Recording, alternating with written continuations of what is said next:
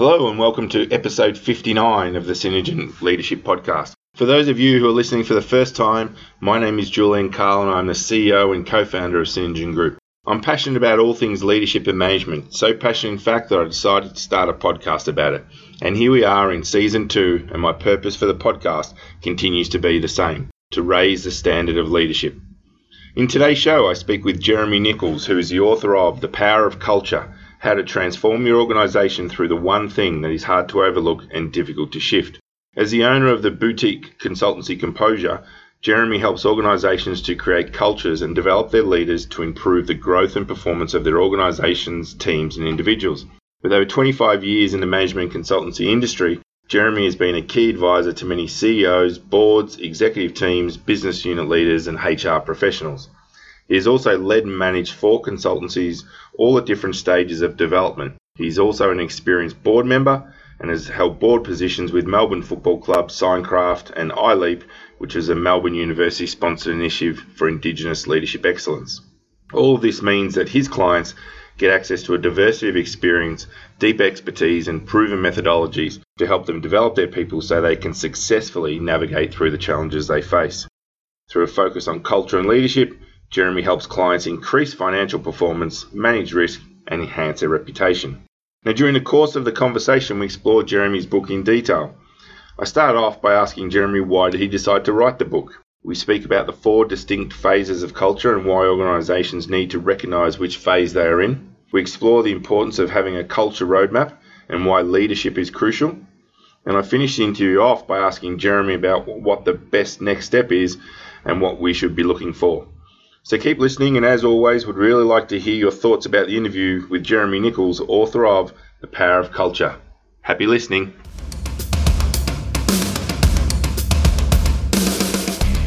Welcome to the Synergen Leadership Podcast with Julian Carl.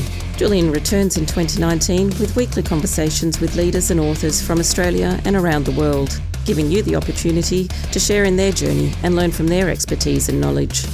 Julian also shares some of the tools and techniques he uses as a leader, mentor and facilitator, helping you to build your leadership capability and improve your confidence as a leader.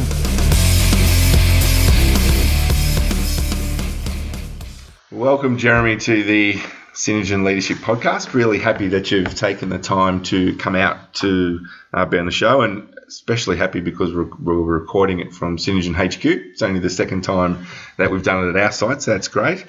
So that everyone has a sense of you. Who is Jeremy Nichols? Well, thank you, Julian, for having me. It's an enjoyable chance to talk a bit about some of the things that I've been doing and particularly around the book that I've created. So who's Jeremy Nichols? Well, I've been working in the management consulting industry for 25 years. And I think the difference that I've been doing in that space is both managing consulting firms and continuing to consult to clients. So I get both sides of the story. It's often easier to advise. It's often harder to do.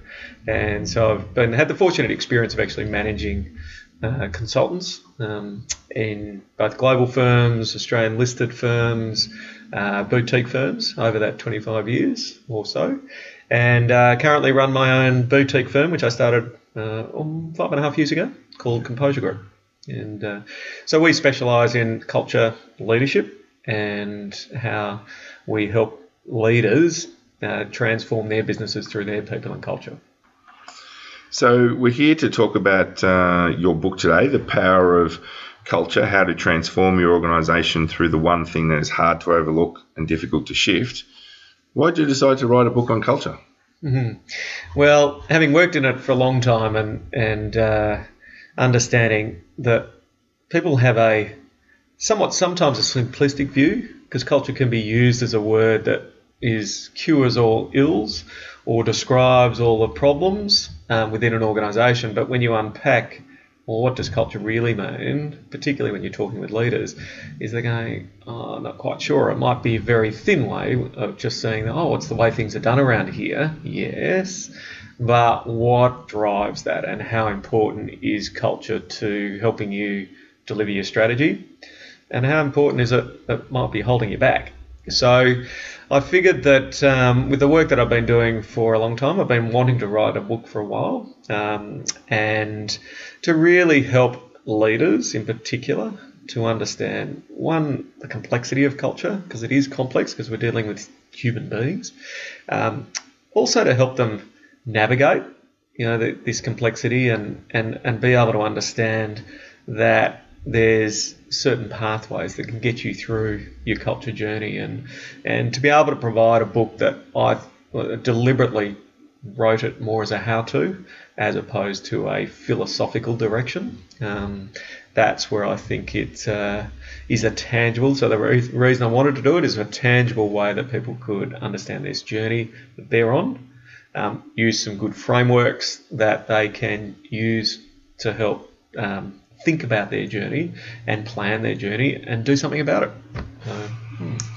Well, I want to read a short excerpt from the book because it resonated with me, and it's from part of the preface. The reality is you get a culture whether you like it or not. As a matter of fact, you have one right now. Even as you read this, your culture is being shaped and shifted by a range of culture factors. It is important to know what the factors are that drive your current culture and therefore what you need to focus on to shift your existing culture. It is also critical to define the culture qualities you believe will best give you the best chance of success. Understanding what factors drive and influence your culture and defining the culture you need to succeed are the critical ingredients to creating a strong, robust and sustainable organisation. So I'm curious around that. How do people react when you go in and look at their business and let them know that they might have a few culture challenges? Yeah, well, I always intrigued when leaders go, uninformed leaders would go, oh yeah, this culture stuff, we don't have a culture here. Well, people are making choices in the way they work every moment of the day. Right? And what we're looking at and helping leaders understand, why are they making those choices? And that's where we start to talk about the factors, so the cultural factors. So there's a range of things that people are influenced by, whether it's a leader themselves and how they interact with them. It could be around the structure, it could be around the systems that are in place, whether it's reward systems and so on. So there's a range of factors that influence how they are making choices in the way that they are making decisions in what they do or not do. So once you start to explore that, then people go, oh, right, we actually do have a culture in here. And then the next question is, as I said before, is it helping or hindering? So the idea is starting to understand the layers that create this culture, understanding what is creating it, and therefore if you know what is creating it and you want to shift it, by logic you focus on those factors that are having the biggest influence on your culture right now. The second layer to that, as you articulated, which is being really clear about the qualities that you're aiming for. So I could pick up the paper today and there'll be probably 10, 20, 30 maybe references to culture. And people might be describing, we need an innovative culture. And the next article on a business might be saying, we need a customer-centric culture. And the next article, we need a more collaborative culture. We need a more productive culture, accountable culture. And so the question then is, well, what culture do you need? Because they may be all valuable, all important, but it's really hard to do all of those things at once. So that's where we start to make that link to an organisation's strategy. Because if you're not clear about where you're wanting to go, it doesn't really matter which culture you're going to get. So that's the connection that we try to help people navigate that challenge. So obviously this is an audio only, but on the front cover of your book, there's a picture of an elephant. And in chapter 1 you talk about culture being the elephant in the room. I'd like to explore that a little. Yeah, well, I'm big on stories and when we are advising clients and consulting with them, it's helping people remember narratives. They remember stories. They don't remember the third dot point on your fourth slide. So when doing that and listening to my own advice is starting to look at, well, what's a narrative? What's a picture that helps understand culture in a metaphoric sense. So there's two sides to the elephant. So the elephant in the room is a classic conversation, which is, when people know that the elephant is in the room, but they're not prepared to recognise it, talk about it, but they all know it's there. It's sort of the unsaid thing. So we need to bring the elephant into the conversation, metaphorically being the culture.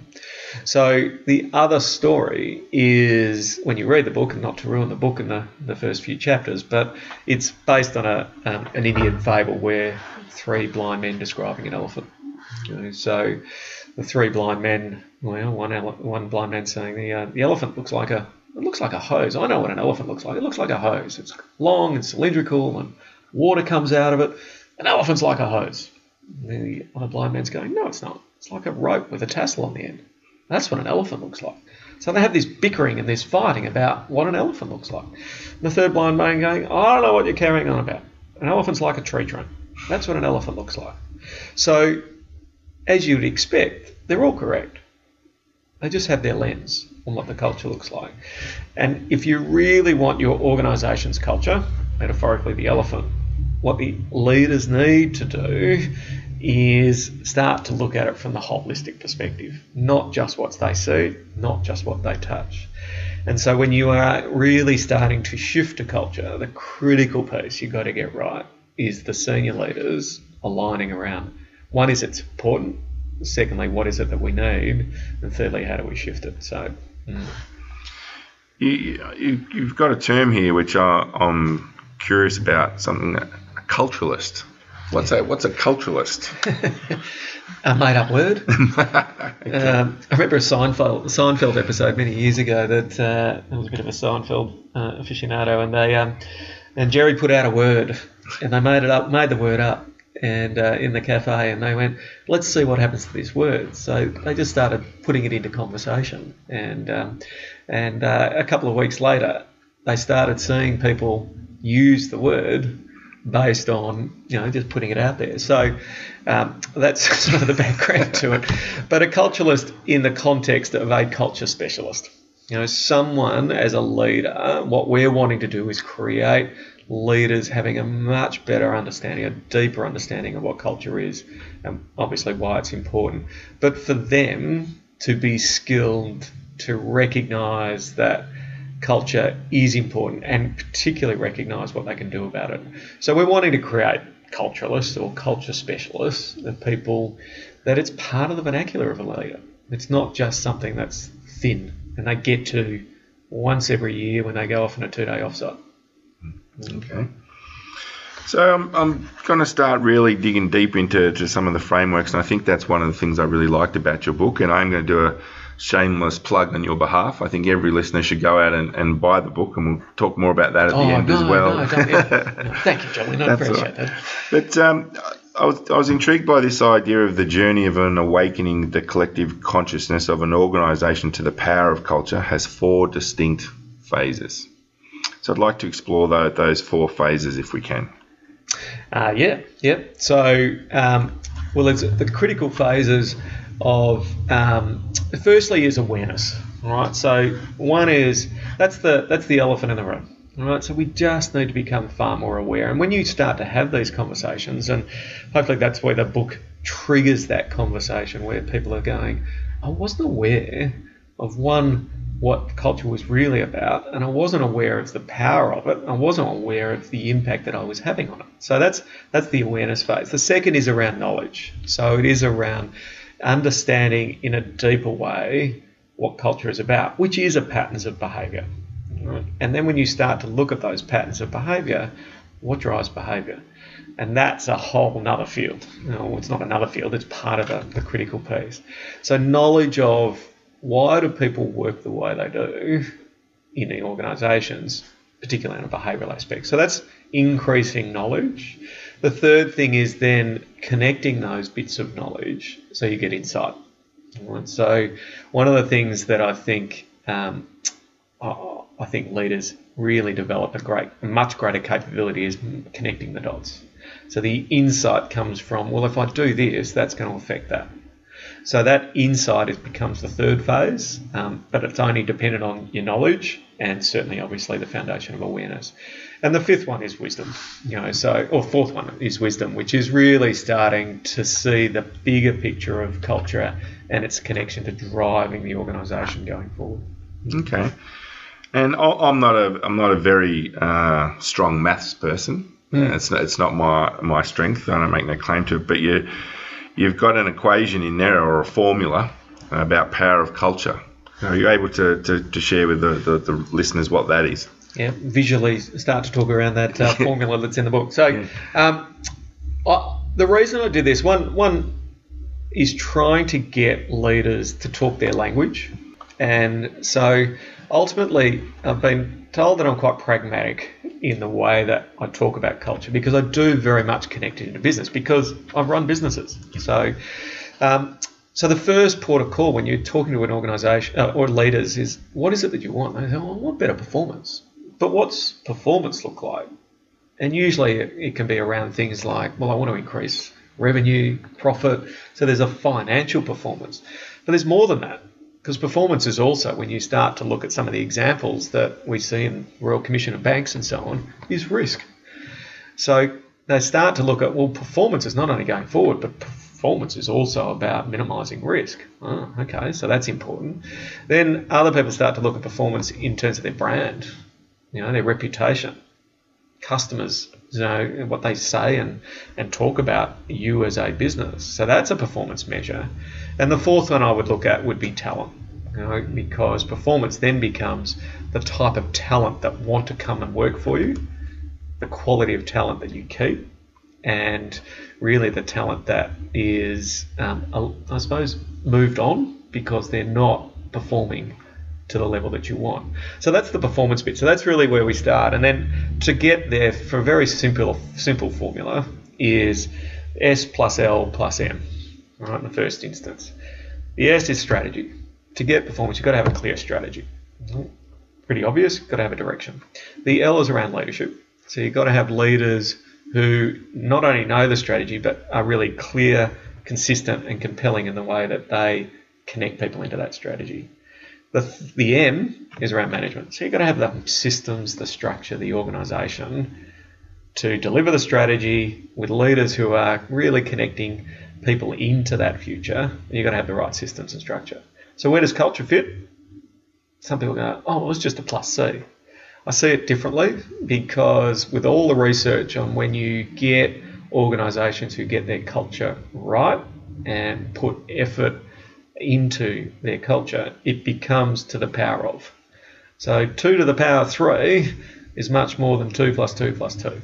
All right? So what the culture to the power of, so where one of the elements of why I called it The Power of Culture as a book, was from a mathematical point of view, you'll get far bigger return if you get your culture 3 times better than what it currently is, even 4 times better. You get this exponential effect. I'm curious, what you just said then triggered this question for me. Is I was actually texting someone last night, and we were just having a bit of a conversation. She just started a new role as a Chief People and Culture Officer. Mm-hmm. That's people and culture is replacing HR. With that change in terminology, are you noticing that there's becoming a bigger focus on the culture in an organisation, that they're realising they have to do something about it, or at least try to manage it? Do you know where the term human resources come from? No, I don't know the origin. Yeah, no. The origin was because big mine sites, they realised the importance of people, but they dug out resources, they shipped the resources, and they had human resources to make that work. So that's where the terminology comes from, is my understanding. So the shift of starting to see human resources more than just a commodity is where the term people and culture, and it's certainly the last 10 years, at least in the last 5, there's a real shift, and just symbolically as a title saying they're more than just resources and commodity. So I think that is a symbolic change, and the way that people are seeing it. determine people and culture. Some people get cynical about that, but I'm going symbolically. The cynicism comes is, does their role change? Does the attitude change? Do leaders see the head of people and culture differently compared to where they might have been the head of HR? Well, that's maybe not. But certainly talking with executives and executive teams, they're recognising the importance of doing it. So it's no longer the elephant in the room. And the reason that becomes even more heightened is, you only, as I said before, you only have to pick up the papers. There's a lot of in-your-face discussions around what culture is and the impact it has. It's almost overwhelming in some respects. But again, I'll go back to people talk about, oh yeah, it's the culture, but don't really know exactly what's driving that or underlying what's impacting it. So I'm curious about this idea that how organisational culture and employee engagement differ. And you give in the book a number of key ideas here. I'd like to just talk through a couple of those, but you talk about organisational culture being a construct and employee engagement being an individual construct. I'm curious to talk through that a bit. Yeah, so a lot of organisations do engagement surveys, right? And it gives good data, and we look at it and saying, yep, it's important to do engagement surveys because it gives you a sense of how people are feeling. We see that as an individual construct. So what you're asking people is saying, well, how do you feel about working in the organisation? Do you want to, in simple terms, what do you say about the organisation? Do you want to stay and do you want to strive in this place? So that's really important data. But there's also limited, if that's the only data you're looking at, in trying to get a viewpoint from employees. The cultural surveys that we do, so we look at the constructs of culture, is a different one because it's actually it's an organisational construct. So rather than asking you how you feel about working here, we're asking you, what do you see? What do you experience? What is going on in this organisation? So as an employee, we're asking you, what do you observe around this? The difference between that is that engagement surveys, if you are putting as an employee your data in, it's almost saying, Julian, I'm putting this data to you. You as my manager, you fix it. Right? Because you're wanting me to be more engaged, so you go and fix it. Whereas a culture survey and a culture diagnostic then is that we're actually all in this together. So we believe that culture is more causal and engagement's more symptomatic, but both are really important. Both are still give you good data. That's the critical thing. It's not competing against the two, but some people just, oh no, we know what the culture is because we've done the engagement survey. I think it's a limited view. So when you do those types of surveys and you're asking employees those types of questions, which is probably different to what they're used to, how do the employees react when you're asking them that versus the normal engagement survey questions? Yeah, it's a lot to do with the way you set it up. Yep. So importantly, we will often go to employees and talk a bit around, this is what we're asking you to do. It's different to maybe what you've been asked in the past. So that's crucial.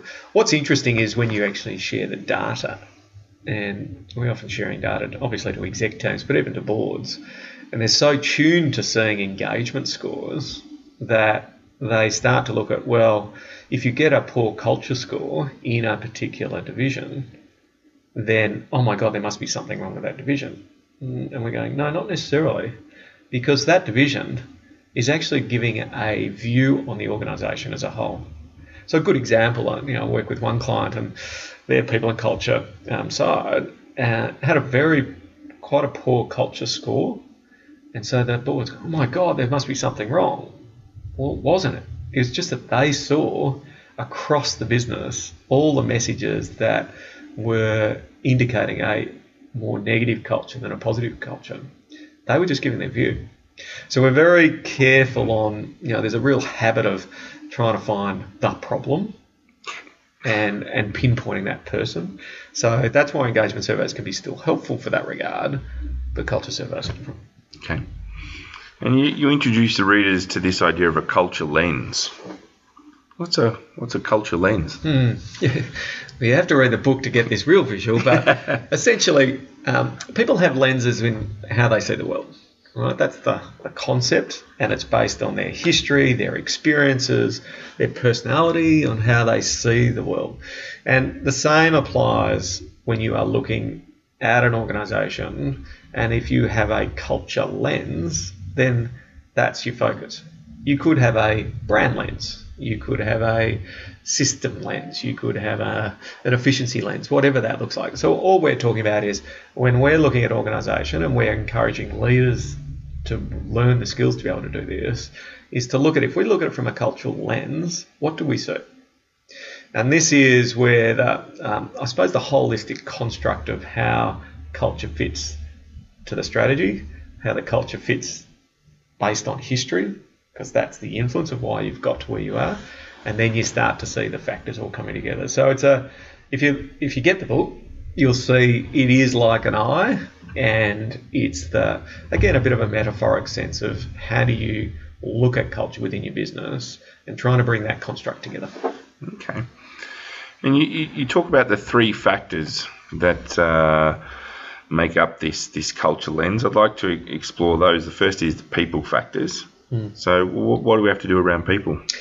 Yeah, one of the challenges with a very complex subject around culture is trying to make it easy to digest. So what with these factors is trying to give enough information and idea that people are starting to look at culture, but when you explore each of them, there's a lot in it. So I'll put that sort of proviso in that context. But what we looked at is to help people get the layers, right? So when you're looking at a culture, we see that there are three main factors. So there's the people factors that are influencing a culture, there's the organisational factors that are influencing the culture, and the appearance factors. So the first one that you asked around was the people factors. So when we look at that, three critical things. One is leadership, because leaders have a big influence on the way people react and act in the business. So that is a critical factor that we would look at. Secondly would be around mindset. And what we're looking at there is what's the prevailing mindset within a business, which is no doubt created over time. You know, when you go into some businesses and you just go, you know what, there is a clear mindset that customers are really important to us. You go to another business and they would say there's a real mindset that collaboration is critical. You can go to other businesses where you go, it's just not. So what's the mindset, what's the prevailing mindset that influences the way people behave? So that's the second bit on the people factors. And the third one is talent. So if you don't get the right talent in your business who understand what's going on, are willing to grow and develop, etc., then that's going to influence your culture. And I think we've all been in organisations where there's certain talent that almost become insidious. I don't like to use the word cancer, but that's it. In essence, start to, for whatever reason they're doing it, that talent piece will affect the culture. And if you are not dealing with that and understanding why they're doing it, firstly, give them a chance to improve. But if they keep doing it, it's going to affect your culture ultimately. So they're the three ones in the people factor. Okay. But when you talk to CEOs, do they ever ask you how long it's going to take to fix my culture? I had a CEO yesterday ask me that. Yeah, so, I'm curious, what was the answer? Yeah. So my answer to this is, as I said to him, as a great consulting response would be, it depends. But in reality, you can make a significant difference in your culture within a 3 to 6 month period. The critical piece is sustaining it. Right? So you can do a big bang. You can do a great, roadshow. You've done your culture qualities. You've put them together, beautiful posters. You've done a really good integration, and people going, "Wow, that's fantastic." But like a hit of sugar in the bloodstream, it can dissipate over time. What's the most important, and this is where we talk about the phase of the shaping. That's the shaping phase, is shifting. And lots of things will affect a culture, but obviously people will only change the way they work, the way they behave, which ultimately is your culture, if they feel it's safe and genuine that they can move forward. So So the shifting phase becomes really important, and therefore that can take closer to 2, 3, even 4 years. But it depends on what the starting point is. Right? So if an organisation is in dire trouble and they have to change by crisis, then you may get this significant shift quite quickly because they've got no choice. If you've got an organisation that is dying by 1,000 cuts sort of slowly, then you actually might see that takes longer because people haven't got that impetus to really change. Shifting a culture from good to great, it's already pretty good, but hey, we've got to keep ahead of the game. Again, can be a little bit harder sometimes because you're thinking, well, it's okay. Why do we need to really change? So, general rule of thumb, a long-winded way of asking a question: 6 months can make a big impact. To sustain it, 3 years is probably about right. Okay. And I imagine that this phrase you talk about of a unifying purpose very much contributes to that idea of how long it's going to take, because if you get everyone on the same page, shorten the time frame. Is that right? Yeah, absolutely. Yeah, and the unifying purpose, you can call it a mission, you can call it whatever you like, but I use the term unifying purpose more deliberately because a purpose statement on its own can become a marketing tagline. And people can become quite cynical about that, except for those who create it. So we work with a lot of teams who really start, and they love their statements. They're going, "This is fantastic," and then they go out and share it with people, and they go, "Not quite sure." So it's got to get beyond the statement, and that's where the unifying bit comes in, because their ability to keep talking around consistently over time and keep reaffirming why this unifying purpose is important for us to come together and rally around. And when you would have read a lot of books like I do, and you look at these organisations who have been around for a while, they've got a very strong unifying purpose, and they keep rallying towards it, then that defeats the cynicism in my book, but they've put the effort into it.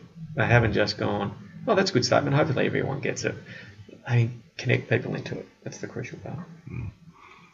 One of the things I really liked is this idea of a cultural roadmap, because I'm a big fan of frameworks, models, tools, sort of what floats my boat really in terms of... I love the book then. Yeah, exactly, I do.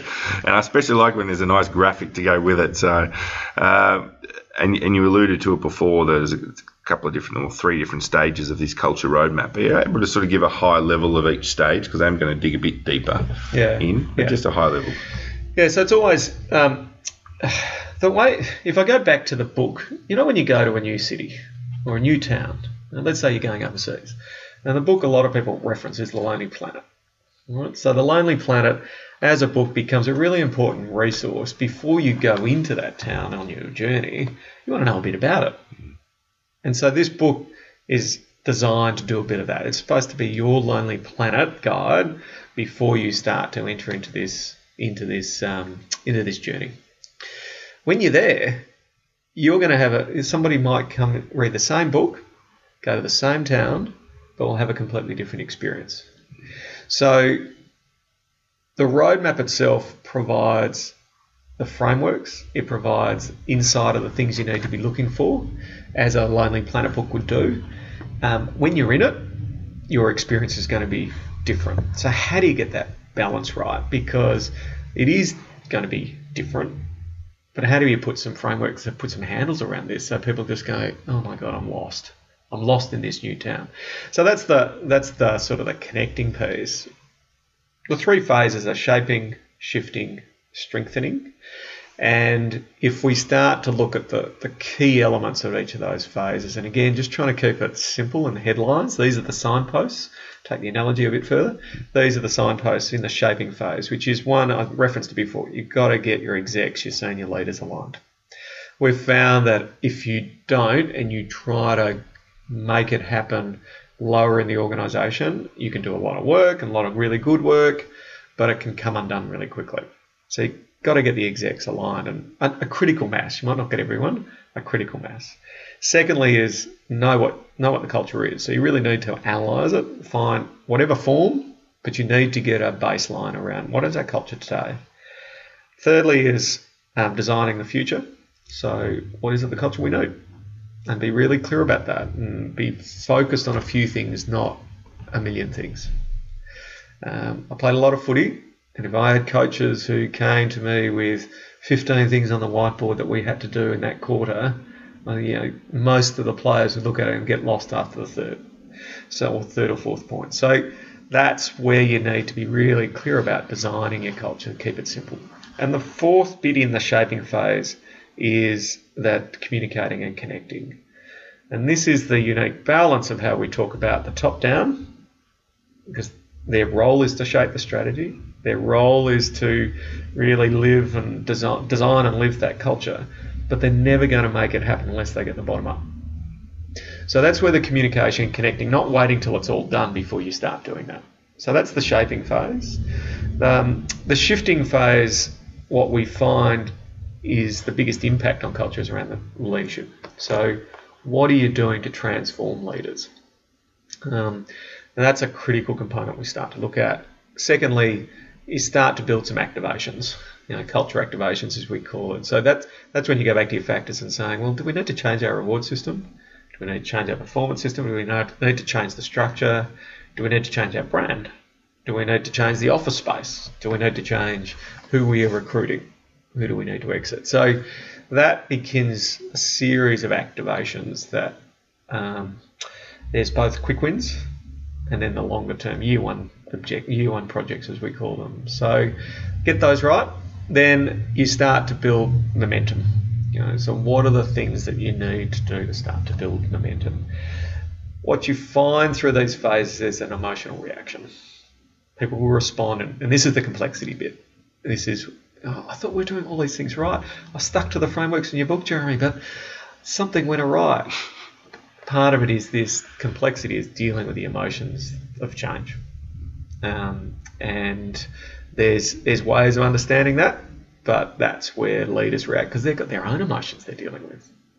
So that's this phase is the really challenging phase about dealing with the emotional reactions, because you get people going, yeah, I'm really with you. Other people going, yeah, I'm really with you, Julian. What I call that superficial acceptance. They go back to the work and go, what the hell is that all about? And then you've got the people who are actually just working against you effectively. So that's the shifting phase. Once you get through that, you start to get this multiplier effect. Go back to the formula, you start to get this real momentum that gets you into the strengthening phase. And this is where you see your roadmap, your activations. There's a real plan, because you can't do everything, so we're prioritising all that. You not only have built momentum, you're really maintaining it.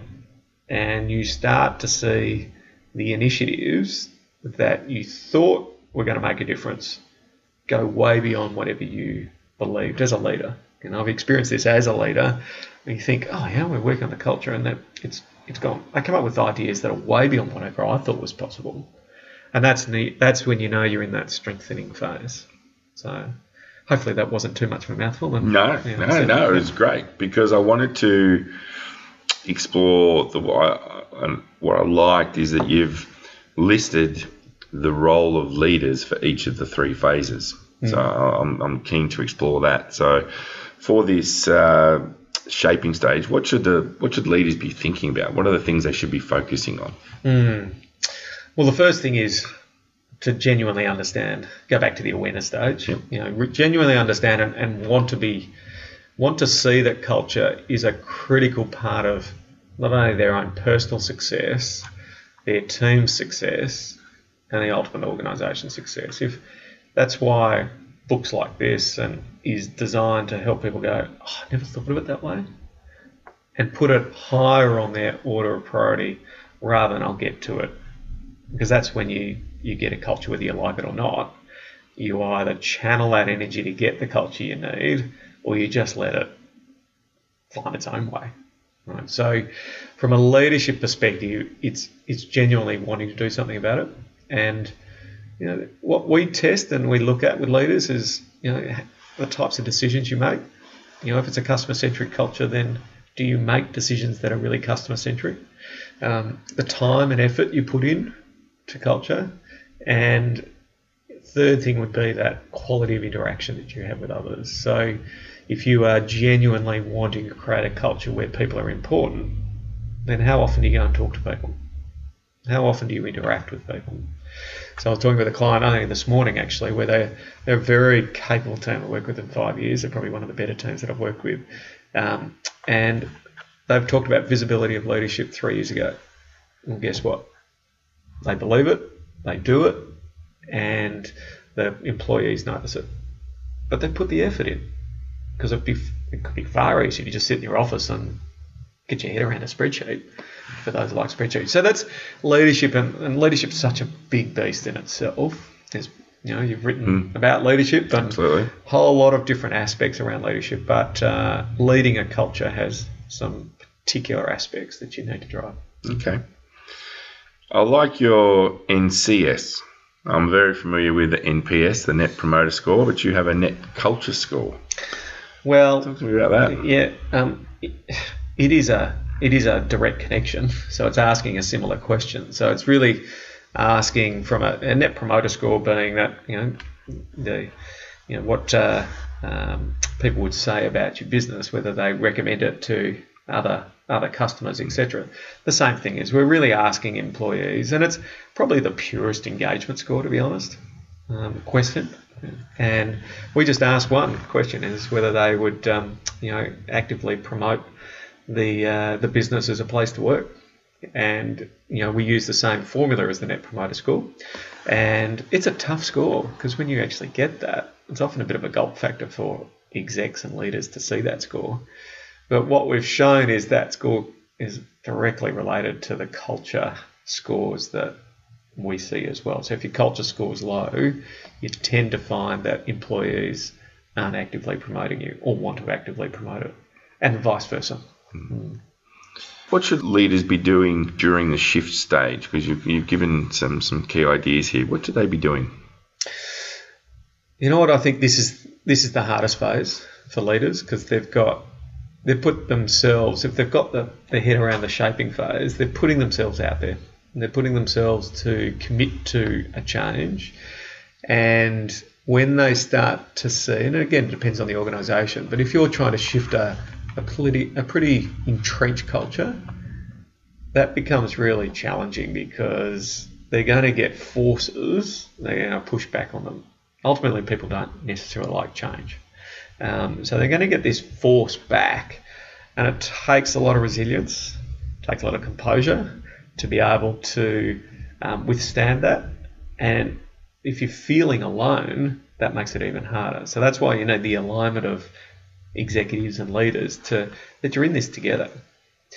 That takes a very negative view in this culture change. Not all culture change like that, because some people are just going, thankfully you're doing something about this.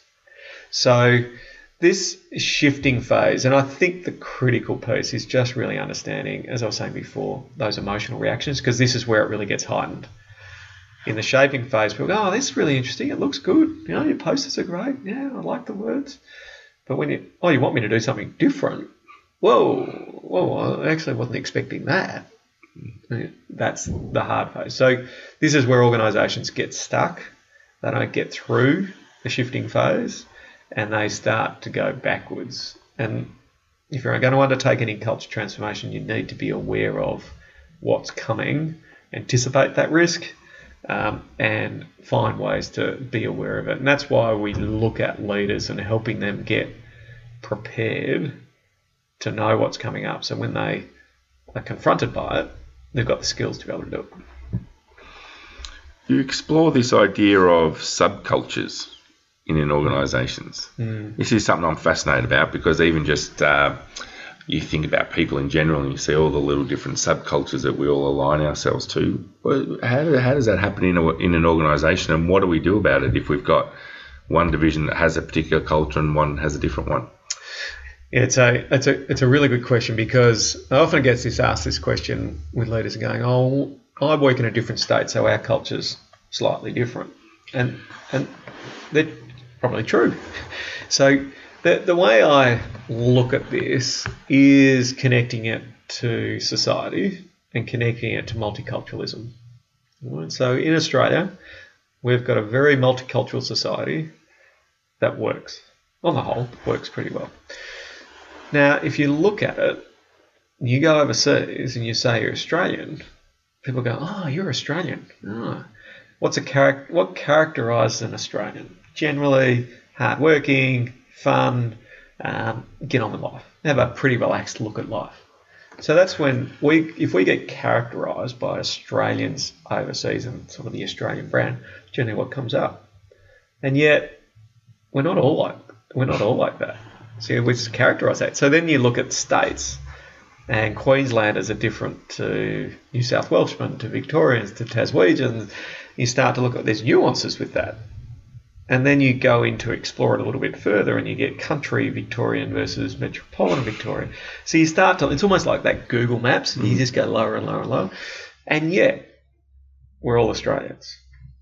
The same thing applies to organisations. You know, if you're looking at an organisation and it's you see whether it's Google or Apple or BHP or Woolworths or whatever it is, we tend to look at it and see that's what they're like. That's the culture of Woolworths. But there's multiculturalism that fits. The key is for an organisation is to make sure you get that holistic picture right. All right, and don't let it just meander its way through. If you get that holistic picture, then you get the richness of multicultures and subsequently subcultures, as long as they're working towards the common cause. If they're working against you, then you get divisiveness, and that's not good. So that's where the subcultures versus multiculturalism starts to kick in. And so in the final phase of the roadmap, what should leaders be doing during the strengthen phase? What are the specifics? Well, hopefully when you get to this point, you see momentum really build, and you get more people who are wanting to put their hands up and be involved. Why? It's because they are starting to see it's a good thing to be involved in this culture change. It's safe to make sure that these changes are occurring, so therefore I'm willing to put my hand up and do something. As a leader, get out of the way. Essentially, that allow people to really step forward. And we see this with some of our clients when they've been travelling this journey, is that is I encourage the leaders to encourage people lower in the organisation to take this forward. One, you'll get more out of it. You get more of a spread of people really committing to it. And secondly, you get this energy. You get this real spark that people are going, this is fantastic. So when you look at organisations that have a strong culture, that's where you'll see this. There's a spread that everyone gets it. And that's why leaders are keeping an eye on it, but they're letting it flow. Okay. Which leads me into this, to one of my closing questions, which is this idea that you write about of culture inflow. And is that the essence of it, that you just let it go once you're at a certain... Yeah, with the risk of doing too many metaphors, but again, it just paint the picture as is culture to me can be a bit like water. You know, if you let it flow, it will find its level. And like a flooded plain, it will find its level, whether you like it or not. That's where culture, you'll get a culture whether you like it or not. Those organisations and those societies who start to put some channels around that, is you start to get far more out of the water through irrigation, through hydroelectricity, blah, blah, blah.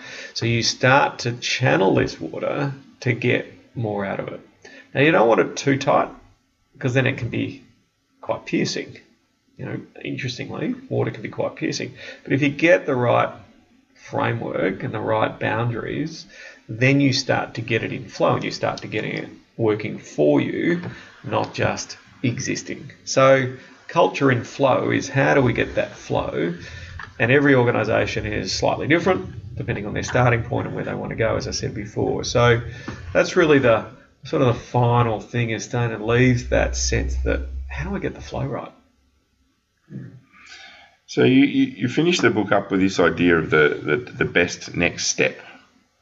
So where do people go if they think that their culture's not where it needs to be? What's the best next step? Well, given that I'll go back to the analogy around the Lonely Planet. Yeah. Right? So you get resources, you get knowledge, you get awareness, and so on, and that's where the book fits in. And there's plenty of resources and things that talk about culture. But hopefully the power of culture as a book allows you to do that. When you're in the town and when you're in it, sometimes it's useful to get a guide. Sometimes it's useful to have someone who knows the nuances of the town and be able to guide you through that. And if you've ever had a guide in a town, the richness that comes out of that experience is something you see things you wouldn't have seen. So getting support through that from people who know, and you can find people internally who are very good at it. Externally, having people like consultants. The benefit of that is that they have an objective view. The only loss for them is they don't get asked back if they ask the tough question. It's a bit harder for employers because they can lose their job. And so sometimes employers are maybe less willing to ask some of the tougher questions. So there's two sides a consultant can do. One is willingness to ask the tough question, give objective data, and secondly is they know what they're doing, hopefully. So the best next step is to arm yourself with knowledge.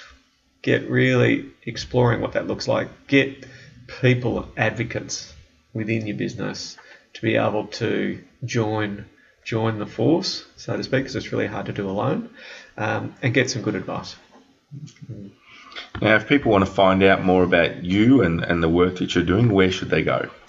So two things. One is if you want to buy the book, which is often a good start. So thepowerofculture.com.au is a website. That's where you can buy the book. It's self-published, so you won't find it in the bookstores. I might change that next year, but come to us direct and more than happy to help you out. Secondly, from a consulting perspective and where we can, if people are wanting a little bit more than just the book and some advice on where they're at, then the business is called Composure, and composure.com.au is the website. It's got all the details. More than happy to have a conversation and hopefully this has helped crystallise what culture is in organisations and crystallise for people who are listening to this that thinking, I haven't thought about it that way. And before we finish up, any last words on leadership and culture? Well, I'm very passionate about it, as you can probably tell, and I think when you explore it, and this is when we explore it with our clients, is the things you discover about yourself. I always have it. If people have a growth mentality, they really want to grow, and that's growing as an individual, then some of this work, because it is, when you start to really explore it further, because it is behavioural, is discovering about yourself is scary but exciting. If you have a growth mentality to be the best version of yourself, then this work can be fabulous. Secondly, I like teams, so a lot of sporting teams, and my background is in teams. So whilst it's complex, there's nothing better than seeing a team come together and the excitement that they get and the energy they get from working together. And thirdly is the organisational growth. So eventually, essentially, organisations create the fabric of our society and how we do it, and they've got to be successful. If they're not successful, then they can't invest in teams, they can't invest in people. So as a parting word is, if you want to grow, this is a great spot to grow, and understanding more about human behaviour is a rich topic, and it's a lifelong learning. Well, Jeremy, thank you so much for being a guest on the Synergen Leadership Podcast. Really appreciate it. All the best. Thank you very much for having me. Well, that wraps up episode 59 of the Synergen Leadership Podcast. Another great interview with another author.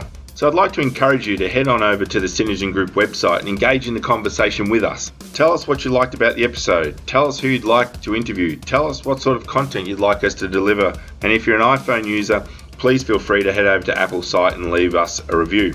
So in next week's episode, I speak with Brian Whitefield, who is the author of Winning Conversations, How to Turn Red Tape into Blue Ribbon. It's another great author interview, and until then, really love to hear what you think. Happy listening.